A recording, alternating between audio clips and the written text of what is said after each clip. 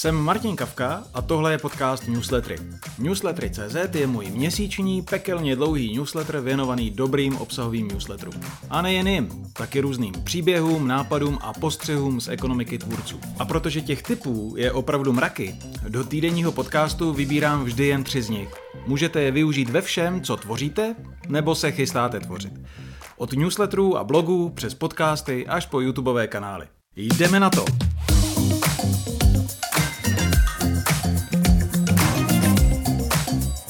První tip. Jak je to s tou pravidelností? Spousta lidí řeší, jestli by měl být newsletter pravidelný, nebo ne. Jestli by ho neměl člověk posílat jen tehdy, když má co říct. Jenže co když ho pak nepošle nikdy?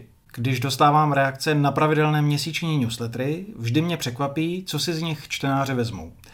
Kdybych měl před odesláním tipovat, co to bude, nejspíš bych se netrefil. Stejné je to všude jinde. Jednoduše nevíte, co je pro čtenáře zajímavé, co si z vašeho psaní odnesou. Spisovatel Jack London kdysi řekl, na inspiraci nemůžete čekat, musíte ji pronásledovat s palicí. A nebo si můžete vzít příklad z Nicka Cavea, který zase napsal, že patří k umělcům, kteří nejsou závislí na rozmarech můzy. Doplnil, že nejdůležitějším úkolem jeho dne je prostě si sednout ke stolu a vzít do ruky pero. Protože písně přicházejí jen v náznacích, které jsou příliš nepatrné. A pokud by nebyl připravený, ani by je nepostřehl. Napsal, nedoprovázejí je fanfáry, přicházejí šeptem. A přicházejí, když zrovna pracuju. I podle mě je mnohem důležitější psát a vytrvat u toho. Vytvořit toho hodně, nazbírat zkušenosti, pracovat nepřetržitě. Myslím, že konzistence je jednou z nejdůležitějších vlastností newsletteru. Tvrzení, že newsletter by měl člověk posílat jen když má co říci, považuji za alibismus. Dává vám šanci vykroutit se ze závazku čtenářům, že jim budete ve slíbené frekvenci posílat svůj pohled na svět. Váš obor, zkrátka cokoliv. Kdyby o něj nestáli, neodebírali by vás. Představa, že přesně víte, kdy máte co říci, že máte své velké téma, je mimo. A pokud se jí budete řídit, nikdy se k velkým tématům ani nepropíšete. Protože teprve z kvantity se rodí kvalita.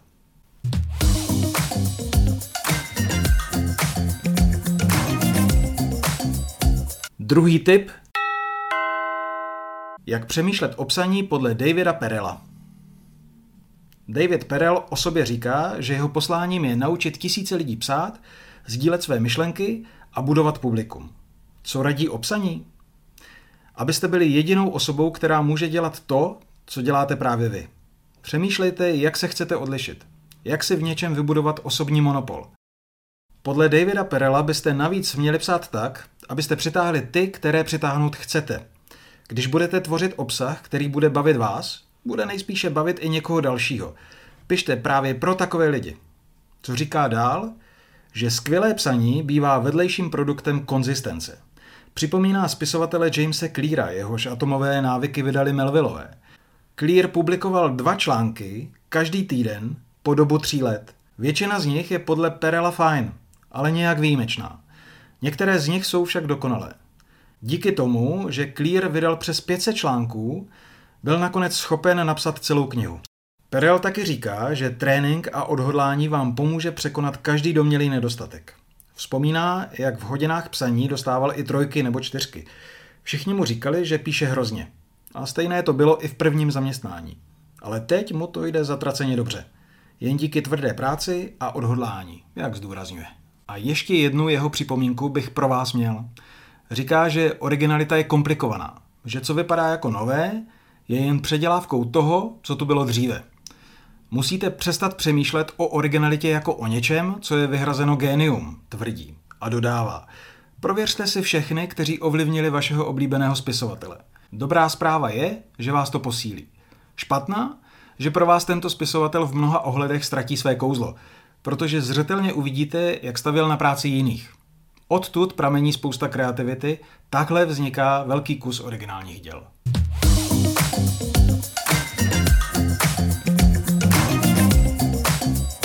Třetí a poslední tip. Odpovídejte čtenářům, vyplatí se to. Často opakuju, že newslettery nejsou jednosměrka. Vážně ne, naopak, jsou skvělé v zahajování konverzací se čtenáři. Proč to tak často opakuju a proč je to důležité? Tady máte 3 hlavní důvody. Za prvé, vylepšíte svůj newsletter. Když chcete posunout svůj newsletter o patro výš, musíte vědět, co vaše čtenáře baví a zajímá. Čeho chtějí více, čeho méně.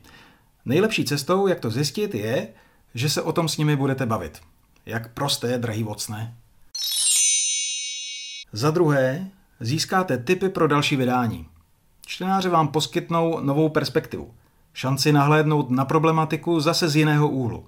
Nepřipravujte se o to. Zvlášť, když z toho můžete vytěžit nápady pro některé z dalších vydání newsletteru. Díky konverzacím se čtenáři mě běžně napadají témata, která bych mohl zpracovat do dalších newsletterů. Za třetí, lidé se u vás budou cítit jako doma. Ne každý čtenář s vámi bude chtít konverzovat, ale někteří z nich ano. A právě to jsou ti, kteří tvoří základy vaší komunity.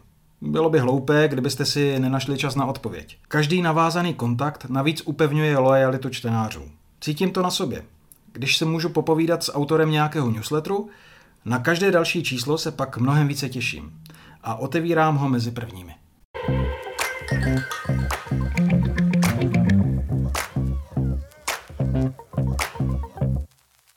Pokud se vám tyhle 3 tipy líbily, tak daleko víc jich najdete každý měsíc v mém pravidelném newsletteru.